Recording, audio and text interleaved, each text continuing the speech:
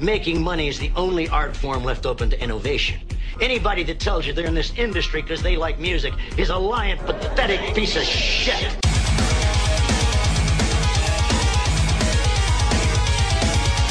Greetings, folks. I'm Dan Mack. And this is Chris Mack. And you're listening to episode 12 of the Shred Shack Podcast, your weekly source of news and uninformed yet heavily biased opinions pertaining to all things heavy metal. First, let's talk some old business. Old business is old business, and new business is new business. It's not going to get old. That clip is the best. It's not going to get old. All right, so what do you got? Well, I think I'm just going to follow up every week on the whole chart position thing that we talked about last week in our discussion. And just because I like to keep up to date with it, especially considering that we had some pretty good performances last week for some new releases from bands like Trivium, Queensryche, Clutch, and Seven Dust. But following up on it, this week, rock and metal is completely out of the top 30. Oh, no, it's dead. Yeah. I mean, the first person to come up is Five Finger Death Punch with their new album Get Your Six at 33. A lot of the big performers from last week fell down considerably. Like Trivium went from 19 down to 130. Seven Dust went from 13 down to 148. Where else? Who else? Oh, Queensryche went from 27 to 112, and Clutch went from 11 to 62. So I think this has to do probably more with the streaming thing. I think their numbers initially are that good because people are actually buying their records. Because the people who are much higher are the ones that you find typically on the streaming services and a lot more popular, like Taylor Swift, Drake, etc., etc. And then you also got bands like crossover bands, I would call them, like Five Finger Death Punch and Disturbed, who are still popular on the charts because they probably are streaming, and they're probably streaming to a wider audience than, you know, a Clutch or a Trivium would. Yeah. And of course, you also got the classic ones, like Metallica. I mean, Master of Puppets went up in the charts from 142 to 128 this week, which is, you know, respectable. Probably they just got a heavier stream, I guess. Or just everything else went so far down that it got pushed up. Maybe. And then Nevermind by Nirvana came back on the charts at 198 out of nowhere. I mean, that wasn't even on the charts last week. Screaming internally. As far as new releases on the charts, Golgotha by Wasp hit number 93. Not sure what their kind of performance is prior to that, so I really have nothing to base that off of. Other notable ones would be Iron Maiden went from 99 to 137, but they're still on it, which is cool. Yeah. And that would be about it. You know, just scrolling through the top 200, your classic rock bands are still there. Journey, Fleetwood Mac, Foo Fighters, Guns N' Roses, Metallica, and the crossover ones, like I mentioned, are still relatively high. And Finger Death Punch actually has two on the charts. They got the new one, Got Your Six, and then they also have the last one from Wrong Side of Hell 2 or whatever. I don't know if it might be one. It might be one. Yeah. The one with Rob Halford on it, I think. Oh, okay. Which is, you know, that's a badass song. So that's probably the one that's getting them all the plays. I have a feeling a lot of the album sale stuff will end up in our part of our discussion this week. So yeah, probably. Yeah. But that's pretty much old business. We'll kind of keep a little bit little updates like that going every week. I was thinking about maybe just doing like a segment on it, just like metal in the charts or something like that. Sounds like an maybe idea. Like a weekly thing. You heard it here, folks. Confirmed. Metal in the charts. New segment. Bam. Sweet. And now on to new business. And this is new business, and we do not discuss new business until next quarter. Is it next quarter? It is the nextest of quarters. But of course, new business means new albums. And I'm going to start this off with the new Emberian Dawn, Innuendo.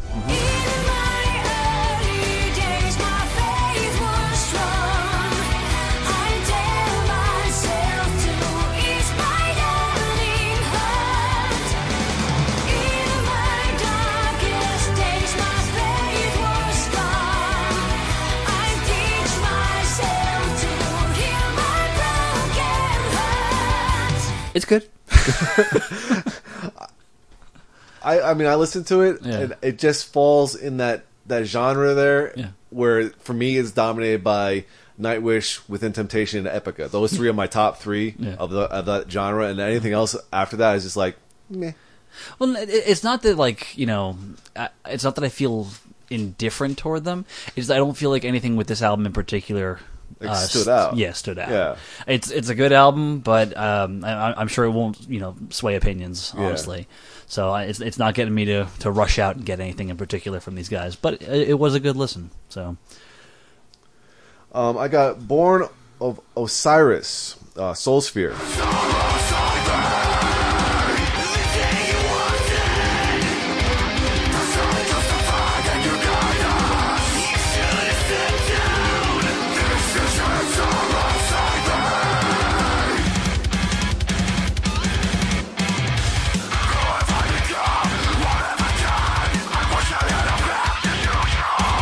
It's their fourth studio album. They're an American deathcore band. I thought it was okay. There was actually a lot of synth involved in this one, and from what I read before, and one of the reviews I read of them, because I've never listened to them before, is that this is actually kind of a new thing for them. They've always had synth, but it's a lot heavier involved in the album this time around, which I was not expecting at all. Considering like deathcore, you don't really expect that at all in that genre of music. You know, it probably has to take like another listen or two before I actually really get into it. But on the first pass, it's like, all right. Did you listen to the full album? Oh yeah, you got a stream of it? Yeah, stream. Okay, because I found, I believe the track is called Resilience. I found it on YouTube. They had a lyric video for it. Okay, and it started off, and I was like, "This is gonna be death metal. This is gonna be death metal. This is gonna be death metal." I'm getting ready for it. And then just suddenly it gets really like noodly and technical, and I was like, I'm liking this. You know, even with the harsh vocals, I was really into that song. I can definitely see myself enjoying the rest of it if it kind of follows in the same vein, because it's crazy technical. It will. So it does. It does. I think I might have to take a further listen to this, because I was actually really enjoying this one. So you say it's meh-ish? Like I said, I probably have to listen to it at least one more time before I get into it. Yeah. I was obsessed with this one album this week, and I'll mention that later on. Okay. So I haven't really given anything else much of a chance at all this week. Okay. Next one up for me, Broken Teeth, Bulldozer.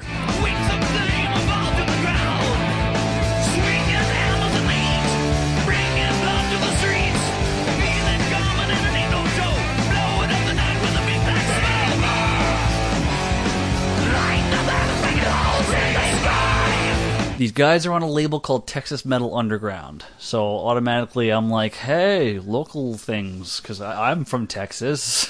Texas is a rather large state. for the last 4 months. I actually think they are Houston-based. I'm not 100% sure of that. For fans of anything heavier Deep Purple, Highway Star Deep Purple, these guys are for you. Oh, nice. Because they like, even like their sound, it has enough. It's not too modern sheen. You know, it's not like really crisp and clean. It's got a little bit of that old school 70s fuzz to it. Okay. So it doesn't sound perfect, but it doesn't sound like shit, and it's just straightforward, in your face rock. And it's really good. Does it have organ in it like Deep Purple, or is it just... I don't think I noticed it in particular, because again, I was just noticing like it sounded like all the songs kind of sound like Highway Star. It's got that same chug to it. Yeah. So it's definitely a good listen. I only got through about 4 or 5 tracks, but you can check out their. I think you can check out the full album on their website, which I don't know offhand, unfortunately. All right, I got another band called Flux Conduct.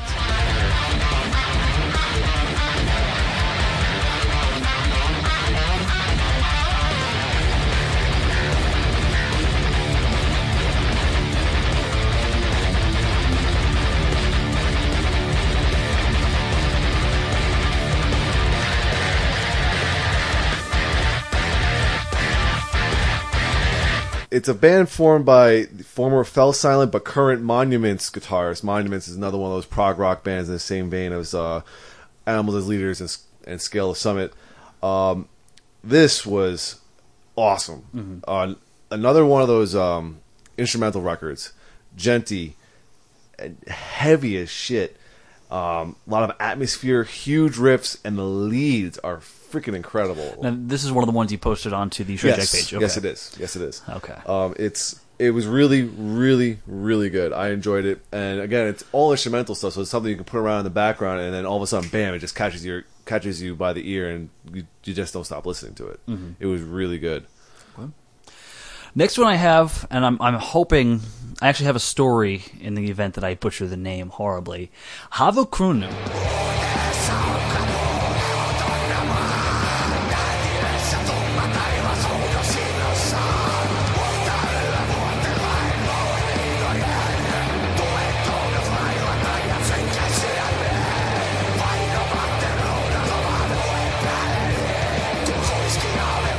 Okay, I'm pretty sure that this is a Finnish band.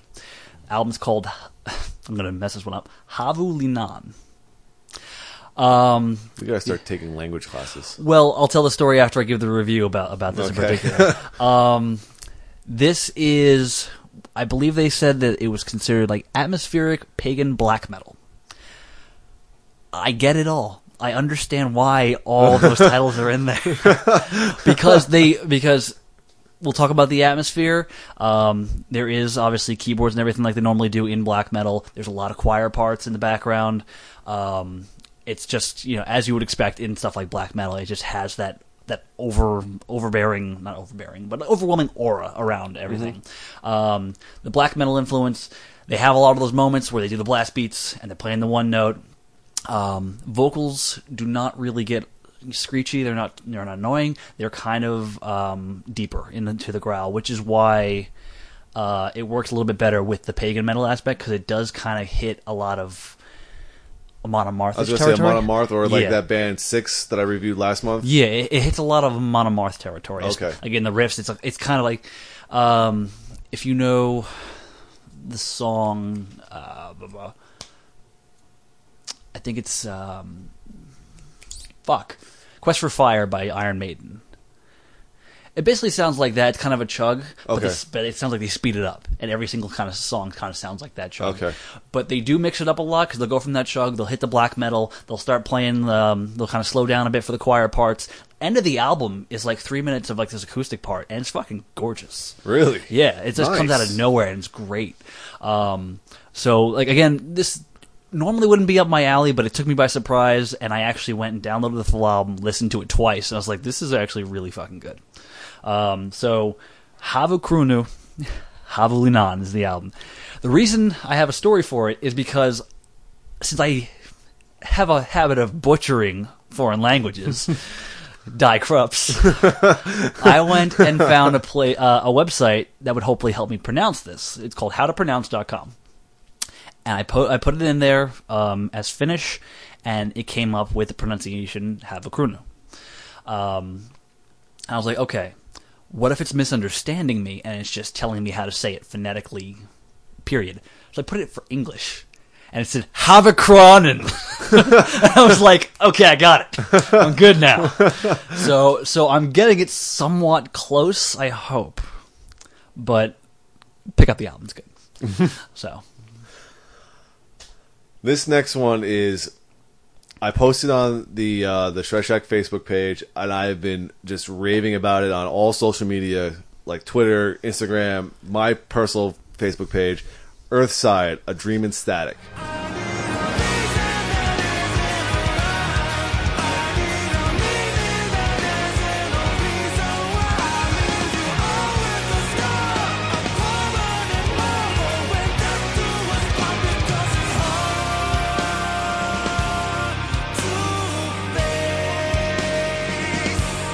Now, I fell on this album accidentally. There was a news article about something completely different, and then for some reason they threw in this album stream. I'll actually get to the news article later, because it's actually one of our news items. So I was like, all right, cool. New album coming out Friday from a band I never heard of, and it's their debut album. Mm-hmm. Click. Holy fuck. It's kind of high in the bonometer. Oh, dude. Cream in your pants. Boner. I mean, last week I said So Hideous was probably going to be my top album. This one trumps that. Okay. This one is fucking incredible. Don't tell them that; they're gonna get pissed. I know, right? Definitely not tagging them this week. But it is. They call themselves cinematic metal band, and you can definitely tell why, because their music is definitely epic. I mean, there's like 8 tracks in this record. It's an hour and 10 minutes long. Each track is almost in the double digits. They're a band from New Haven, Connecticut, which I was kind of surprised about because they sound like something that you would expect from Europe. They have the cinematic aspect as far as they have an orchestra in the background. Is actually apparently a very famous one called the Moscow Studio Symphony Orchestra. So they got them from Moscow, or they went to Moscow to record. Okay. They have the djenty aspect of it, so there's a little bit like the Tesseract sound that I was mentioning last in our top 3 video. Most of their music is instrumental, except for they got some really heavy hitters as far as special guest vocalists. They got Daniel from Tesseract, which was, just fits perfectly. They got Speed from fucking Soilwork, which is like, that's pretty high up in the boner meter. Where's that slurping sound? And then the highlight of the album is the second track called Mob Mentality. And that has Lejean Witherspoon from Seven Dust on it. Oh, wow. And that chorus, and it has the symphony in the background. Holy shit. Like, I posted the whole album on the Shred Shack page. I posted the video for Mob Mentality on my Facebook page. The video is incredible because it has the symphony there, it has the band, it has Lejean in it, and it also has these 2 interpretive dancers doing like one does an aerial thing with the straps, and there's another dude just doing like kind of like a ballet dance. It is just a beautiful video for an amazing fucking song. Okay. And the whole album is just like that. So I highly, highly recommend getting this fucking album. And you said it's Earthside, Earthside, Dream and Static. Okay. So before we talk about a certain track that was released yesterday, I'm going to do a couple of quick mentions as far as new releases go. A lot of these were albums that I couldn't get the full one. I heard a track and I said, "Man, this is interesting to me. I want to hear more." First one up, Curse of the North, I believe with their self-titled album. I'm not sure if it's their debut or not. The only thing I could find in these guys was a song called "Sleep When You Can." The video came out a few months ago, but the album would have come out, obviously, I suppose, yesterday. But I can't find very much about news with these guys or anything, but they have a very, the song has a very Sabbath vibe, because it kind of starts off a little slow and everything. There's like, it's heavy, and then 2 minutes in, it kicks into this Iommi riff, and it just rocks it for the next 3 minutes. So, Curse of the North, once I hear more of it, I will be very happy. I know that their debut, or their previous album, Revelations, is up on their YouTube channel. So I need to hear more of that, because like some of that I heard kind of sounded a little bit more closer to, the standard traditional metal of like Metallica. But I want to hear more from these guys. Are they named after something from Game of Thrones? I thought that might be the case, but I figured like might have you just going like what, but I don't know. It sounds like it definitely does have something to do with it. Again, considering the fact that I could barely find anything with these guys, like they had a page. You checked Metal Archives? I think I got some information, but nothing significant from anything. Wow. Like they'll give you like the basics, and then be like, yeah, they're a thing. They made albums. They're a band. They could eat, whatever. They could do things. But I think they played a show once. Next up, Shining, the International Black Jazz Society, which wins my funniest album title award for the week. I'm sure it has actual meaning. But this band is on Spine Farm. Spine Farm has a lot of cool bands on it. YouTube had a track called Last Day. Vocally, very much Testament-like. Okay. Yeah, a lot of Chuck Billy. Take his vocals now, scale them back a little bit. That's what the guy sounds like. Musically, it's pretty heavy, not too far from, like... If you just took Testament and scaled it back, you got these guys a little bit. So it's actually pretty good. So check it out. You can check out the song Last Day by Shining on YouTube. Next one up, Vehemence, Forward Without Motion. Only track I got to hear is I Don't Want to Look Inside. Kind of a death metal-ish, hardcore-ish kind of band. The one track I heard, 7 minutes long, and it kind of starts off as you would expect with a band like this, but then they get like intensely melodic into the solo, and just it's a pretty good track. It's leaves a lot of promise for me to look into it. Two more here.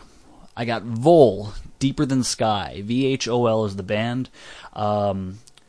They are pretty thrashy for fans of like Overkill, especially in the vocals. Kind of gets a little bit of Bobby Blitz in there, A little raspy. mm-hmm. And Nice. and it is thrashy. It's not too refined. It doesn't sound like shit. It's got that median production that just kind of sounds like sounds a bit of the old school. Yeah. But when I went to go listen to this album, they only had 2 tracks up. They've since put the entire album up on their record label's Bandcamp page, profoundlorerecords.bandcamp.com. So check it out. Lastly, Vinnie Moore of UFO, new solo album of all instrumental material. Vinnie Moore, I have one of his albums from 14 some odd years ago. Good guitarist. UFO is a great band. Obviously, it's definitely worth a listen if you're a fan of stuff like, all the virtuoso type guitar players. So it's definitely worth a check out. And another honorable mention, Gravedigger just came out with a kind of like a best of or early years record. Was it a reimagining? No. I think I actually didn't look it up. Actually, hold on a second. I think it's a reimagining because they do the old songs, but they do them now. I think you're right. Yeah. I think you're right. But Yeah. they're veteran German metal band. I actually really liked it. Mm. I listened to it twice. Just from the name, I wasn't expecting them to sound as classic heavy metal. Yeah, I was expecting a little bit more death. They've been around for a long ass time. I didn't too. realize that Yeah. either. Like I've heard the name forever. Yeah. I just didn't know how long they've been around, and they've been around since the '80s. So they're probably right up there like Scorpions and stuff like that, and not that same sound, but that same era. Yeah, of music. kind of like Rage and older, except into now. Yeah. Stuff like that. So Yeah, but definitely a good listen. I mean, it's something that gets me interested in what their back catalog sounds like. So just something to get into a band like that. So it's good to listen to. Yeah, I listened to like one track just to get an idea for it, and I was like, usually when we do these new releases, I try not to touch.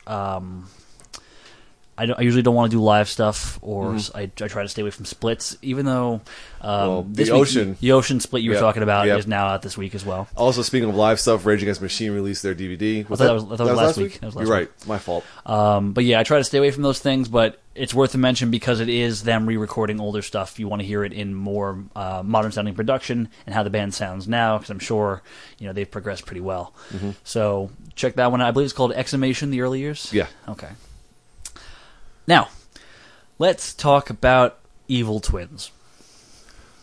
Anthrax. New song from the new album, which is going to come out eventually. 2016. Eventually. First quarter.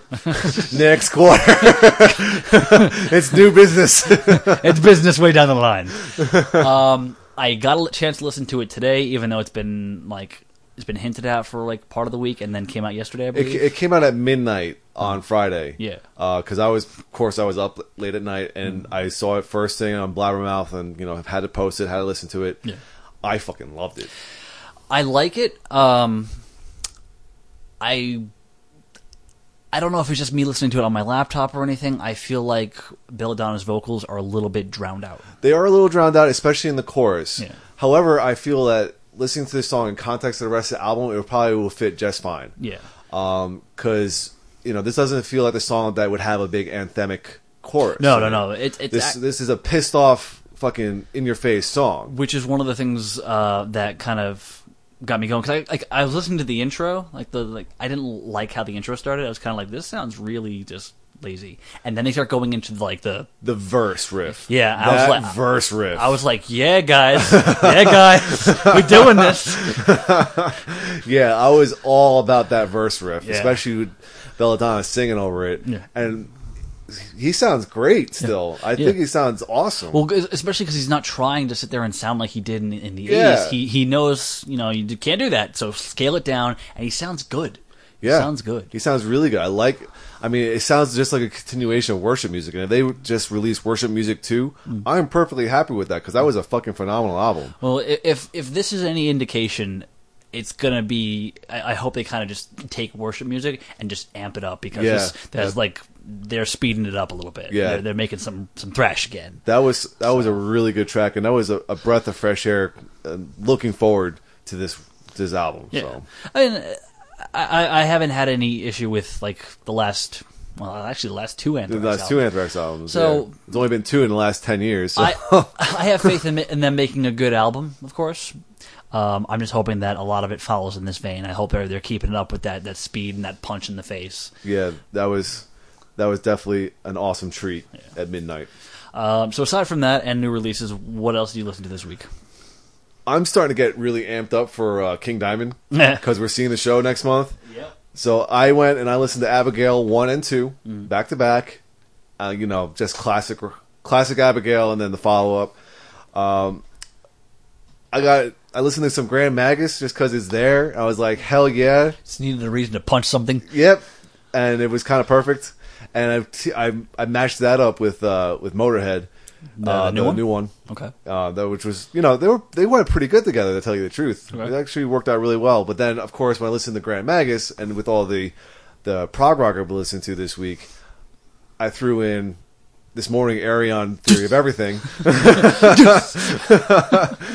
I followed that up with Dream Theater to do my errands today. And then on the ride to your house today, I threw in Star One because I was listening to that when I was working out today. So. I just got on a whole Arion kick and Aryan kick all of a sudden again because this happens like every other month. Anytime that Lindsay and I have gone on like road trips, like we used to go to when we lived in New York, went out to Montauk. We pretty much spent the entire day listening to Arion. So from Final Experiment straight up to whatever album we got to, I think we got all the way up to the Human Equation. Wow! So that's a lot of Arion. We were on the road for a while. We played everything right up into it. So for me for this week, aside from the new releases, I listened to some bits of Wasp Golgotha again. Uh-huh. It's a good growing on you? No, like I didn't have any problem with it last time. I'm more used to Blackie's voice now, but it's a good album. I really like it. So, if it's not on my top 3, it might be just an honorable mention that I mentioned because it is really good. And the other one I listened to just on a whim because I was editing older clips of the podcast. If you haven't noticed on my YouTube channel, I've been posting up little bits of clips to promote the podcast.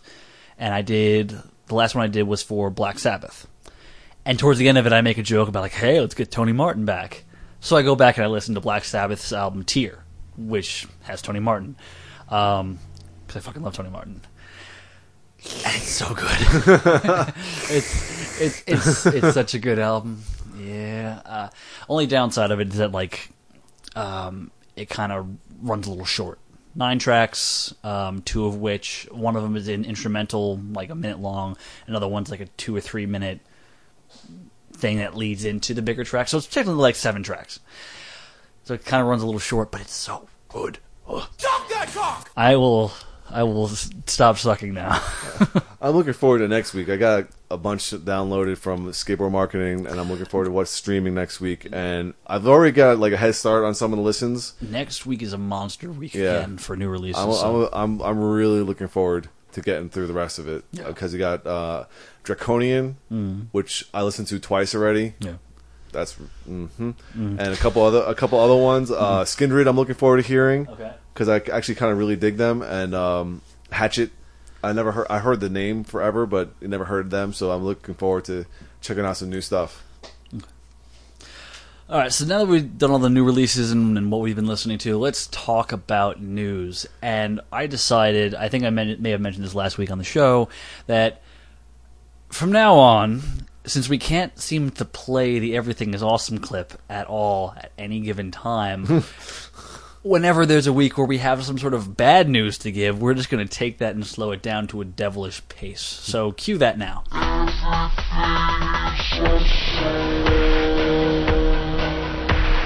There you go. Chris, take it away. Well, on that note, last weekend, former obituary bassist Frank Watkins passed away. Apparently he had a very long battle with cancer. I didn't get the chance to read about what kind of cancer it was, but another person with cancer in our community, unfortunately, he passes away, and it sucks. Just thinking of that South Park joke with Russell Crowe. Where is that pussy, Kansas? I'm gonna kick Kansas' ass. All right. Speaking of kicking ass. Speaking of kicking ass, Danzig and his security guards allegedly assaulted a fan at a show. I think it was in Montreal. Mm-hmm. There's been 3 or 4 different sides of this story. There's Danzig's side, which I don't think he actually even said anything yet.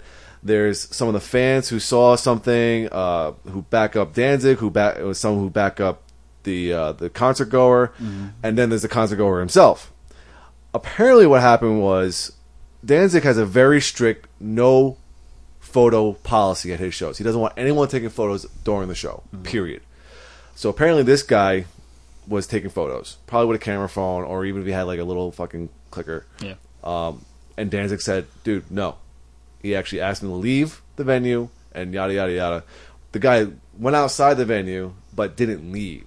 And I think his Danzig security saw him sticking around, dragged him back, and they beat his ass. There's photos of him with a bloody face and like a crooked nose and stuff like that. Like it looked like they got a pretty good beating. Mm-hmm. And apparently Danzig kicked him in the ribs or something like that. It's just Danzig being a dick. It sounds like. Yeah. And you hear a lot of these stories about him on the road, and it's just kind of why. I mean, that's just dickish. I mean, you just kind of get used to the fact that people are going to take pictures, and if you've been doing this for as long as you have, and you're not used to that by now, you might as well just get out of the business. Yeah, that's kind of ridiculous. I'm gonna be in entertainment. I'm gonna go out there and be in front of people, but I'm not gonna allow people to take pictures. I don't get it. Yeah, I think it sounds ridiculous. Yeah. But in other Danzig news, considering this one pissed me off. Yeah, apparently in an interview with Livewire, he states that after his current run with Superjoint, he is going to retire from touring. Now, this doesn't mean he's not going to play shows, because these guys just can't stop. But he's thinking more festivals and one-off shows in the future, but no tours. I think he says he plans on recording an Elvis cover album, which we'll probably do a couple one-off shows for that kind of thing, very intimate type of shows. Yeah. But he says touring is done for him. Yeah, I saw this bit because we now run off of a nice little script. We're actually getting organized around here. I saw this bit last night, and I was like, man, I woke up this morning and I said I wanted to get my ass kicked by Danzig at a goddamn show, and now I can. Which is somewhat true, because he came to Austin earlier this month. I had wanted to go, but I didn't get the chance to. I think that was because one of my pets was very sick. So I was like, okay, well, he's more important. Unfortunately, can't go. But now I'm hearing this, and I'm like, you motherfucker, you get your ass down here to San Antonio. I'm going to take a picture of you. I didn't know this, but the motherfucker's pushing 60. That doesn't surprise me. Like, I didn't know he was that old. I mean, that makes him older than Iron Maiden. There's some of the guys in Iron Maiden. Yeah, I'm pretty sure like Dickinson is in like later 50s. I mean, that just surprised me. I mean, wow. Just really did not get that at all. So, speaking of streaming, we've been talking about this for the last 2 weeks, specifically about the charts. Spotify pulls the entire catalog from Victory Records. Apparently, they're having a very heated dispute over royalty payments. Victory went ahead and they hired an independent audit service to kind of keep track of what was going on with their streaming services and make sure that all their artists are getting paid. And the audit service came back finding that Spotify owes Victory Records and their artists upwards of $23,000. Okay. I mean, that's not much spread across several artists. I'm not sure. I mean, I'm not sure what percentage or who's not getting paid. Like there's like lesser known bands and versus other. There's like not that many details of like that. Yeah. But just the fact that Spotify is not paying out the way they're supposed to is a big fucking deal. Yeah. And then it turns out that Billboard did a report on the same concern. And apparently, 25% of all royalties may not be going paid at the moment to the artist. So we're talking about 25% of all royalties that Spotify generates are not going to the artist. That's still specifically talking about streaming. No, that's just streaming, and that's not just including Victor. That's all artists. Okay, that's all artists. Okay. So we were talking about that last week about making sure that the artists are getting number one credit for their streams. It's going towards their charts and getting paid. Yeah, and obviously there's a big issue going on, especially if like a publication like Billboard is reporting on it. I mean, that's like right up there as far as music journalism, as far as like Rolling Stone or anything like that. So it's like a big deal. Yeah. And my question is does it happen in other services like Pandora or like Bandcamp or whatever? So I don't know. Again, that's something else we can look into for the smaller services like that. You know.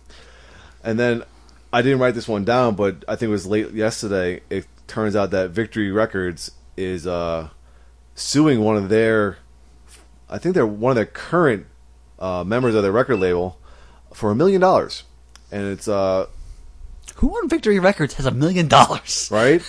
That's the thing is like this. I don't know, this band. It's a ska band, so the Victory Records runs the gambit of What ska band has ever had $1 million? Apparently, these guys have not kept up on their end of the contract as far as making records. They've also been doing records as them.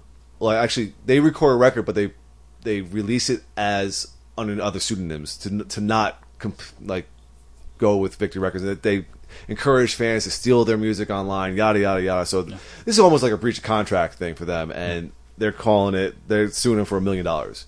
And one of the things that I read on I think it was Metal Sucks that reported on it, is that Victory Records is not doing very well, and it seems like they're kind of like grabbing at straws for cash.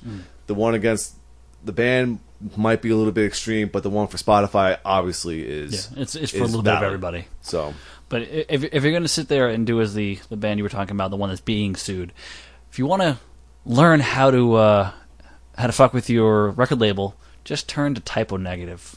Turn to Origin of the Theses. Oh yes, the best ever. Because that's quite a big old ha ha in the face of Roadrunner, and I love it. It's like, we got a live album for you right here. And then that's why there's a picture of his asshole on the cover of the album. Yes, sir. Yeah. So but artists not getting paid definitely does suck. Definitely. And it's something that I'm going to bring up a little bit later in our discussion because again, it has to do with that. A little bit has to do with that. Mm-hmm. So. All right. Moving on to some general news, upcoming releases.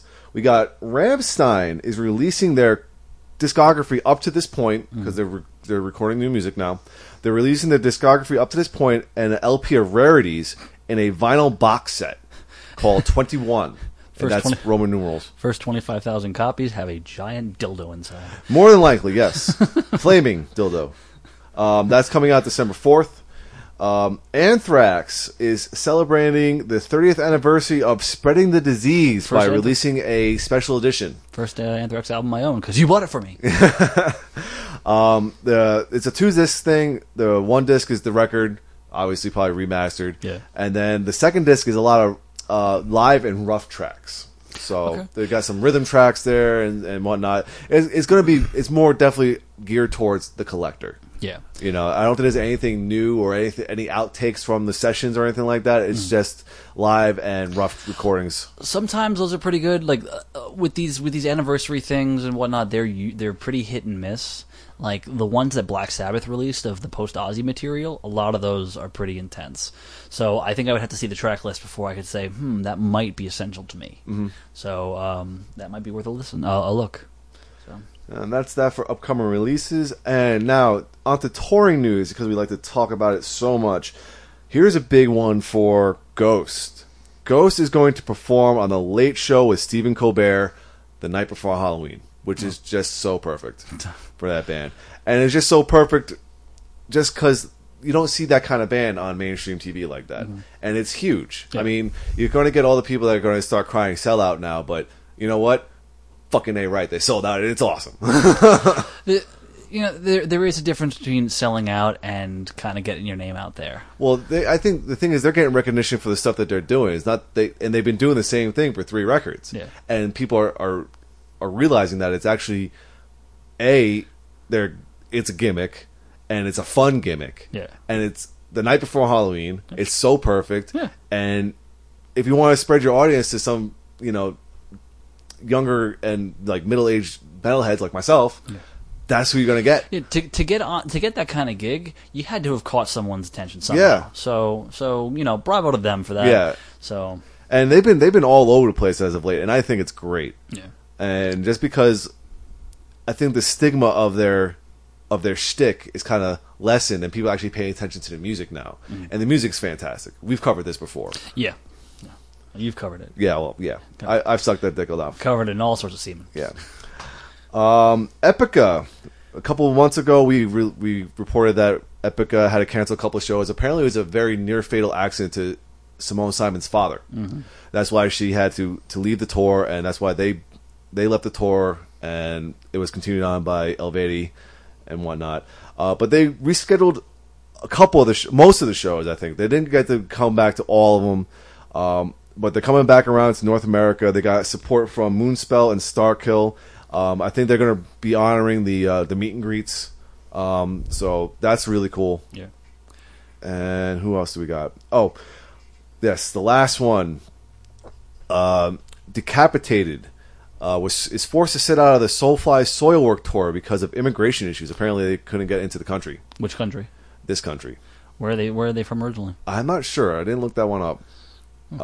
But I'm going to assume that it's probably where Soilwork's from, so it's probably Sweden. Yeah. But I could be wrong. But the reason this one really caught my attention is because this was the news article that they had Earthside's record streaming on it, because Earthside is taking Decapitated's place. Okay. And like I said, Speed does a track on Earthside's album, so you can only assume, or you can only hope, that Speed will come out and play that track with them live. So that's just, whoever gets to see that show and that happens, you guys are some lucky motherfuckers. Mm-hmm. So, and that would be it for news. Okay. So let's head right on into this week's social media highlight. I'm prepared! Holy shit! Oh my god! That's right. That's because right. you started last week. That's right. Ignore all the explosions in the background. There are no sirens going off. I am prepared for shit for a change. That's also because I had 3 days off from work. In my defense, I was sick one of those days. The other two I just happened to have off. Anyway, I've had these guys on my Twitter account following me, and I follow them for a very long time now. Universal Theory.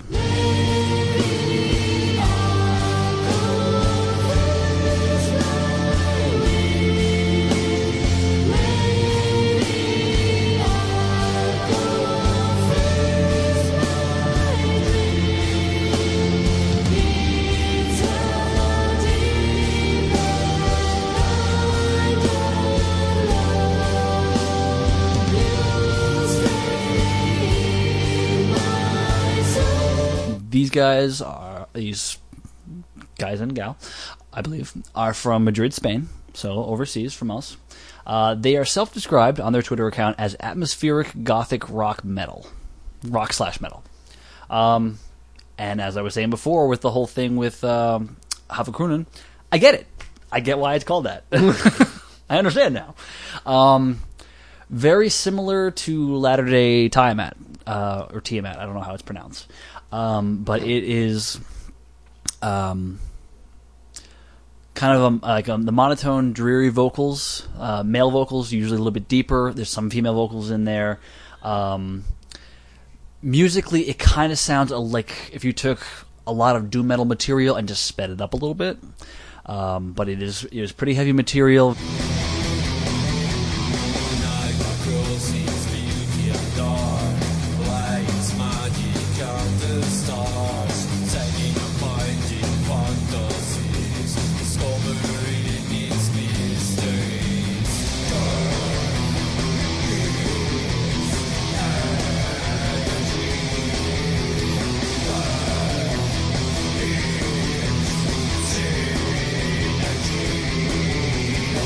They just released their second full-length album, The Most Attractive Force, on August 24th, which, kind of eluded me. We could have talked about that in the new releases. If you want to listen to that album in its entirety, go to the band's label's Bandcamp page, metalhellrecords.bandcamp.com. You can listen to it, every single track. It's really good. If you want to hear just the debut, which is Mystery Timeline, universaltheory.bandcamp.com. Like I said, these guys are kind of gothic rock, heavy, deep, kind of monotone, dreary vocals. Sounds really good. I liked it a bit. So if you want to check them out, universaltheorymusic.com, facebook.com/universaltheory. You can follow them on Twitter at universaltheory, or go to youtube.com/myuniversaltheory. All right. I got Knights of Malice.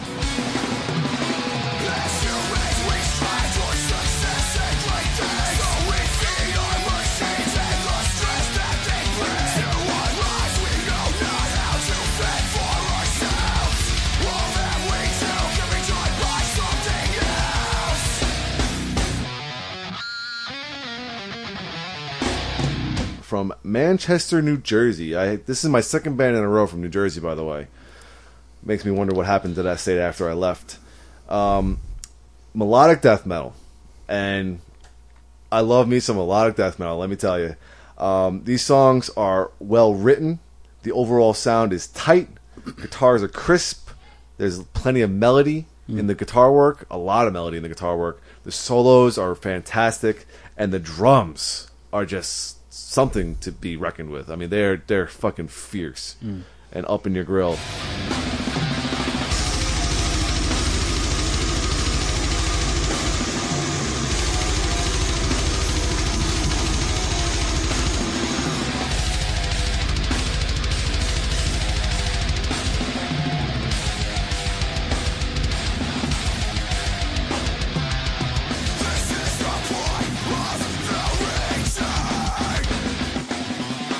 They have one album out, I think, or at least the most current album is, I'm going to butcher this, Aeonian? Aeonian?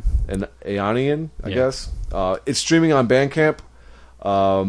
Definitely worth a listen to. I fully enjoy it. You can follow these guys on Facebook, facebook.com/Knights of Malice, and also Twitter and Instagram, same name, at Knights of Malice. And that's Knights, Nights, not yes. Knights as in like Neon Knights. Not Kniggets. Yeah, Monty Python. So that's it for social media highlight. Let's go into our discussion point. The way I premised this idea to you was Death of the Age of the Rock Star. Now, that may get a little misconstrued with where I was getting my ire from, because let me just tell you, I like the band Kiss. I want Gene Simmons to just disappear. Disappear. Like, or just like sew his mouth shut and then open it when he does God of Thunder. Otherwise, shut the fuck up. Okay? He needs a Hannibal muzzle. Yeah. Okay. So the reason I bring this up is Gene Simmons had some comments apparently last year and brought them back up this year about rock being dead, which is becoming a common thing. I'm seeing like one article every 2 weeks about someone saying that this is dead. Blah blah blah blah blah blah blah blah blah. This is dead.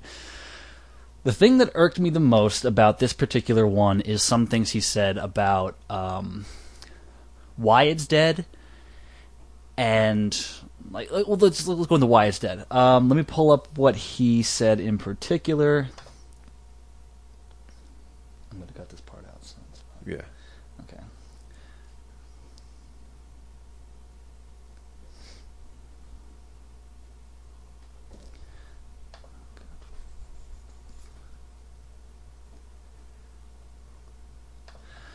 Okay, actually, the quote that I saw was actually from last September 2014. And he said, and I'm quoting this, maybe it was taken out of context, I don't know, whatever.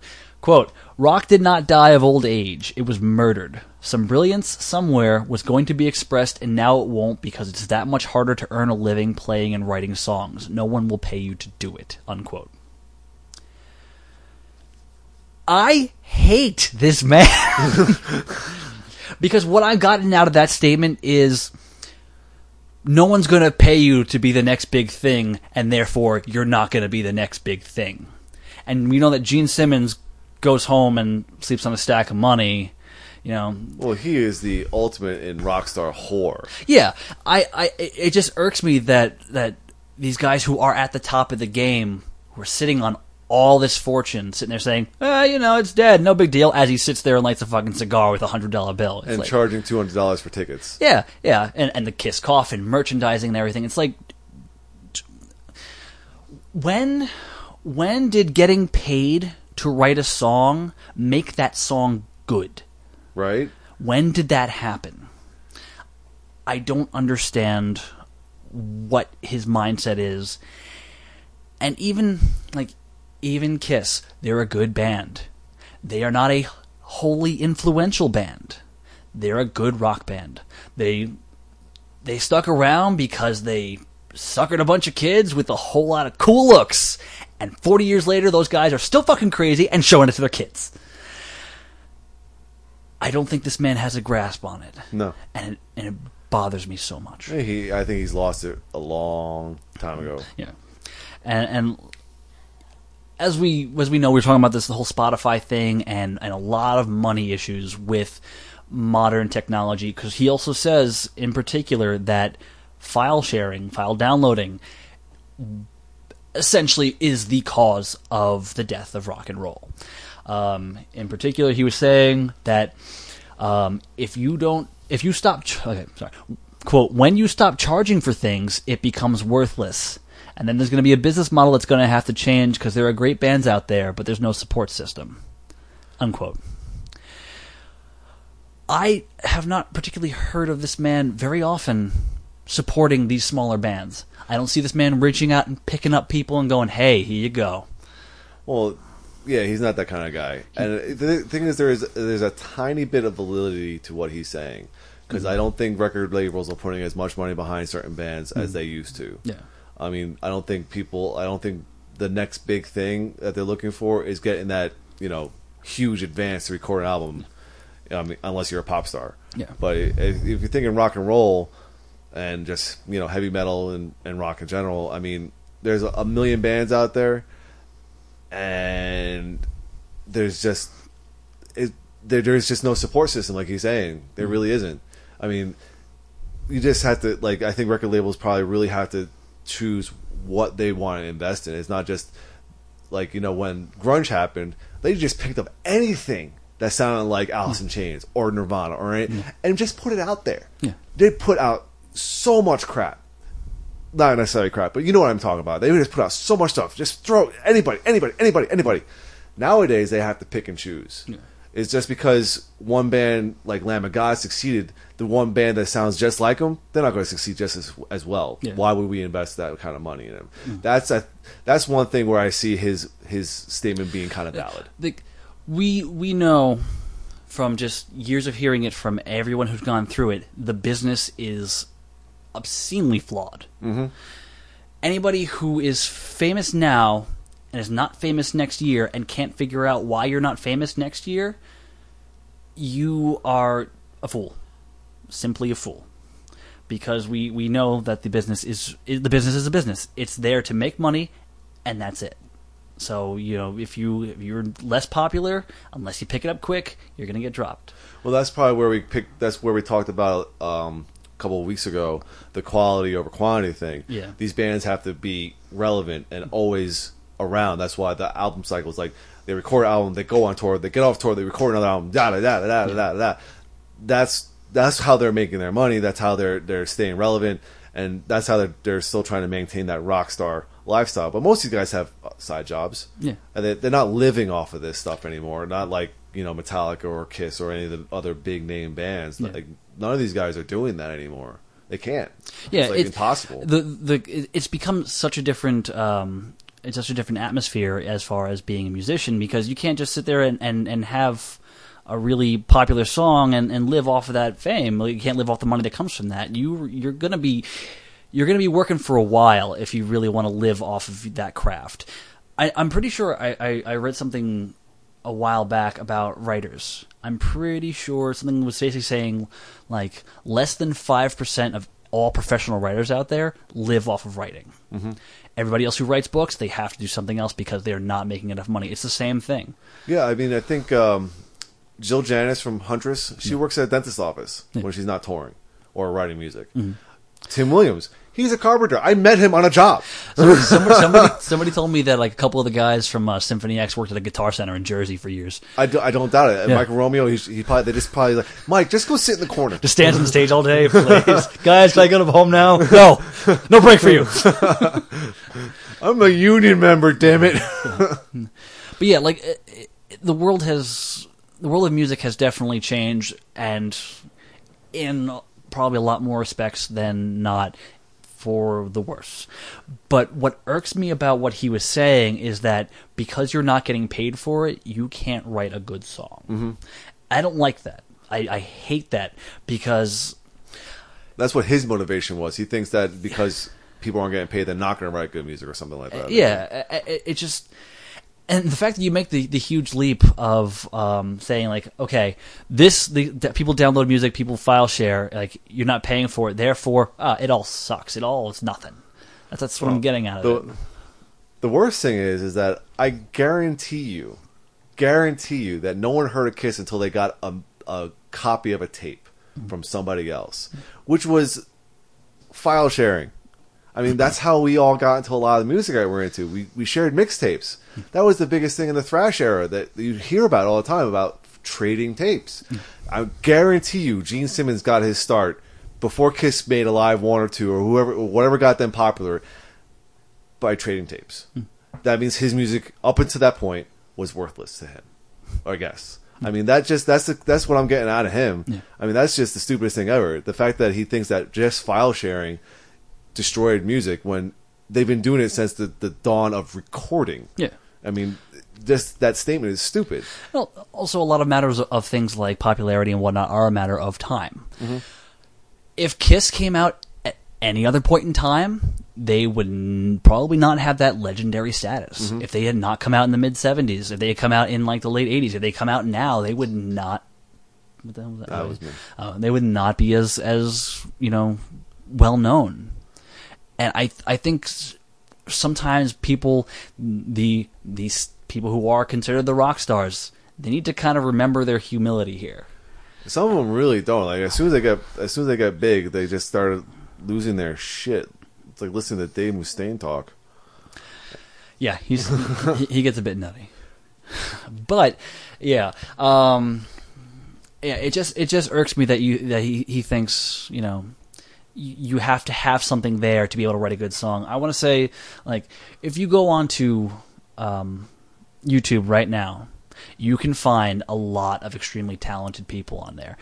He mentions in one of this quote in particular, he's saying, people can, wind up on X Factor and stuff like that. Those shows, those reality shows where people can compete and become stars. And he's saying that, that gets you popular for a little while, but in the end, you're just gonna, fall from grace and disappear and all that kind of shit.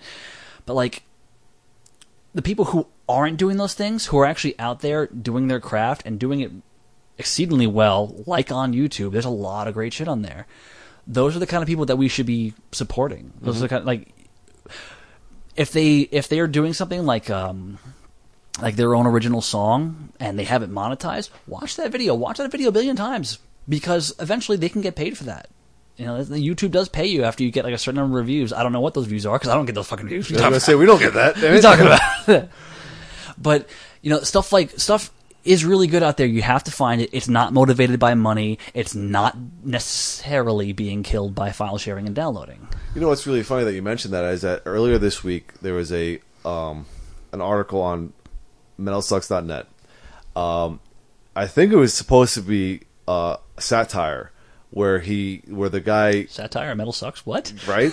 He wrote that with the death of MySpace was the death of the most innovative era of music to happen, and it was because of being able to just go to a band's page, listen to their music, see who's in their top 8, and then go to that band and be like, oh wow, well, these guys are really cool, and then you can start listening to all these different artists and then incorporating all these different sounds into your sound and make something completely new.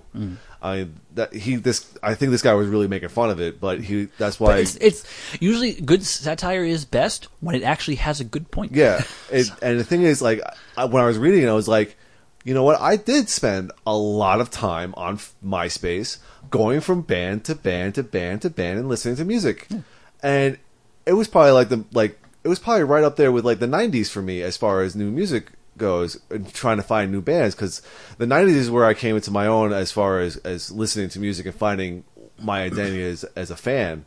But MySpace was like the biggest next step because it was all right there, and it was all linkable. It was like 6 Degrees of Kevin Bacon, but with like metal or whatever you wanted to listen to. And the way the genres got subgenreified, like we've talked about, kind of started.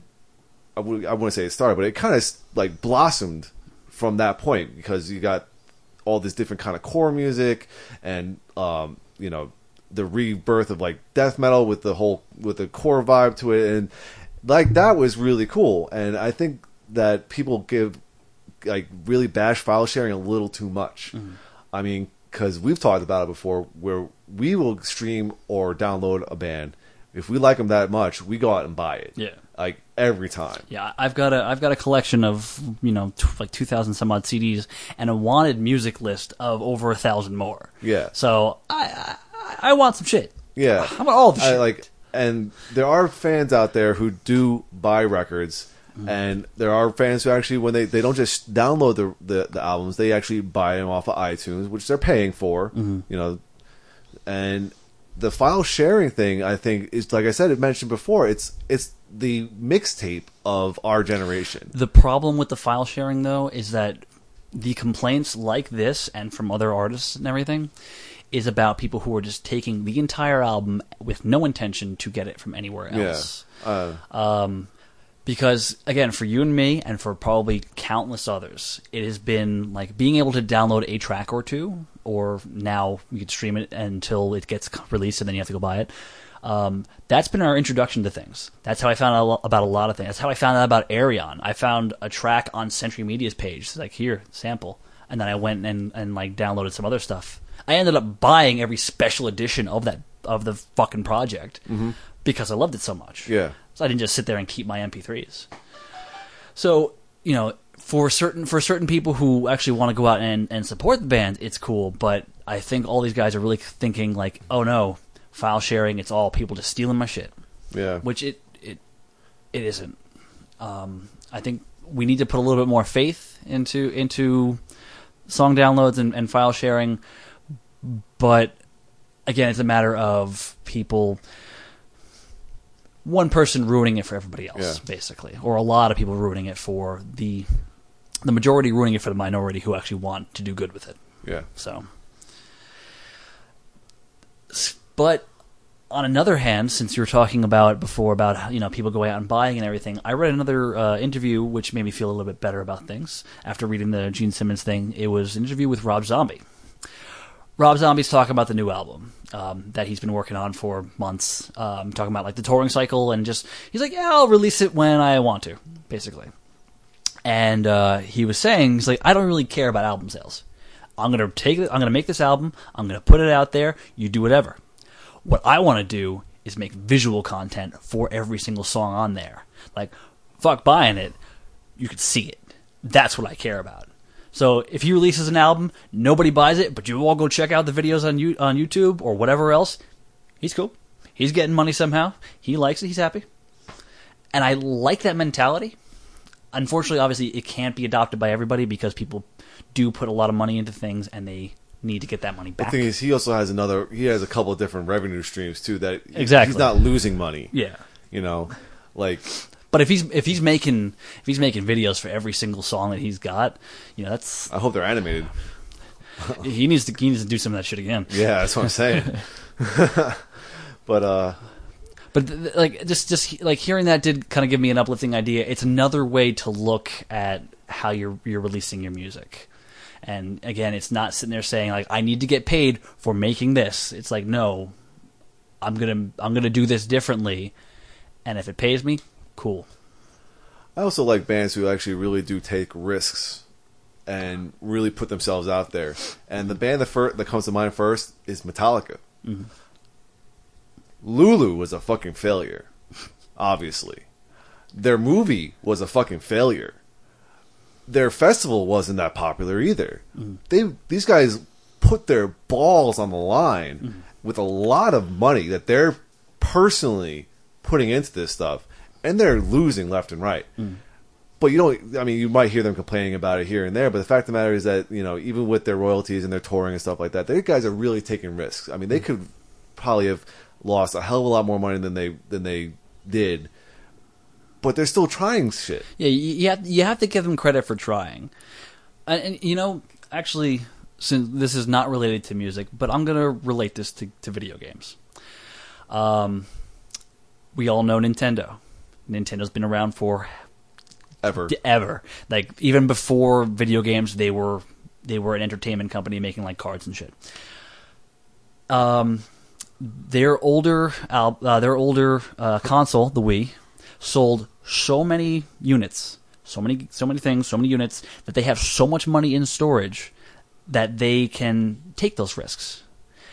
So everyone's sitting there saying like, oh, like that console sucked, you had bad ideas. Oh, this new one that you have with the tablet thing, that sucks. Your next one's going to suck. It's like they can afford to lose because they will always prevail. They always have the ideas. They're always the innovators. They're going to try things because they know that there's something else to be done. Mm-hmm.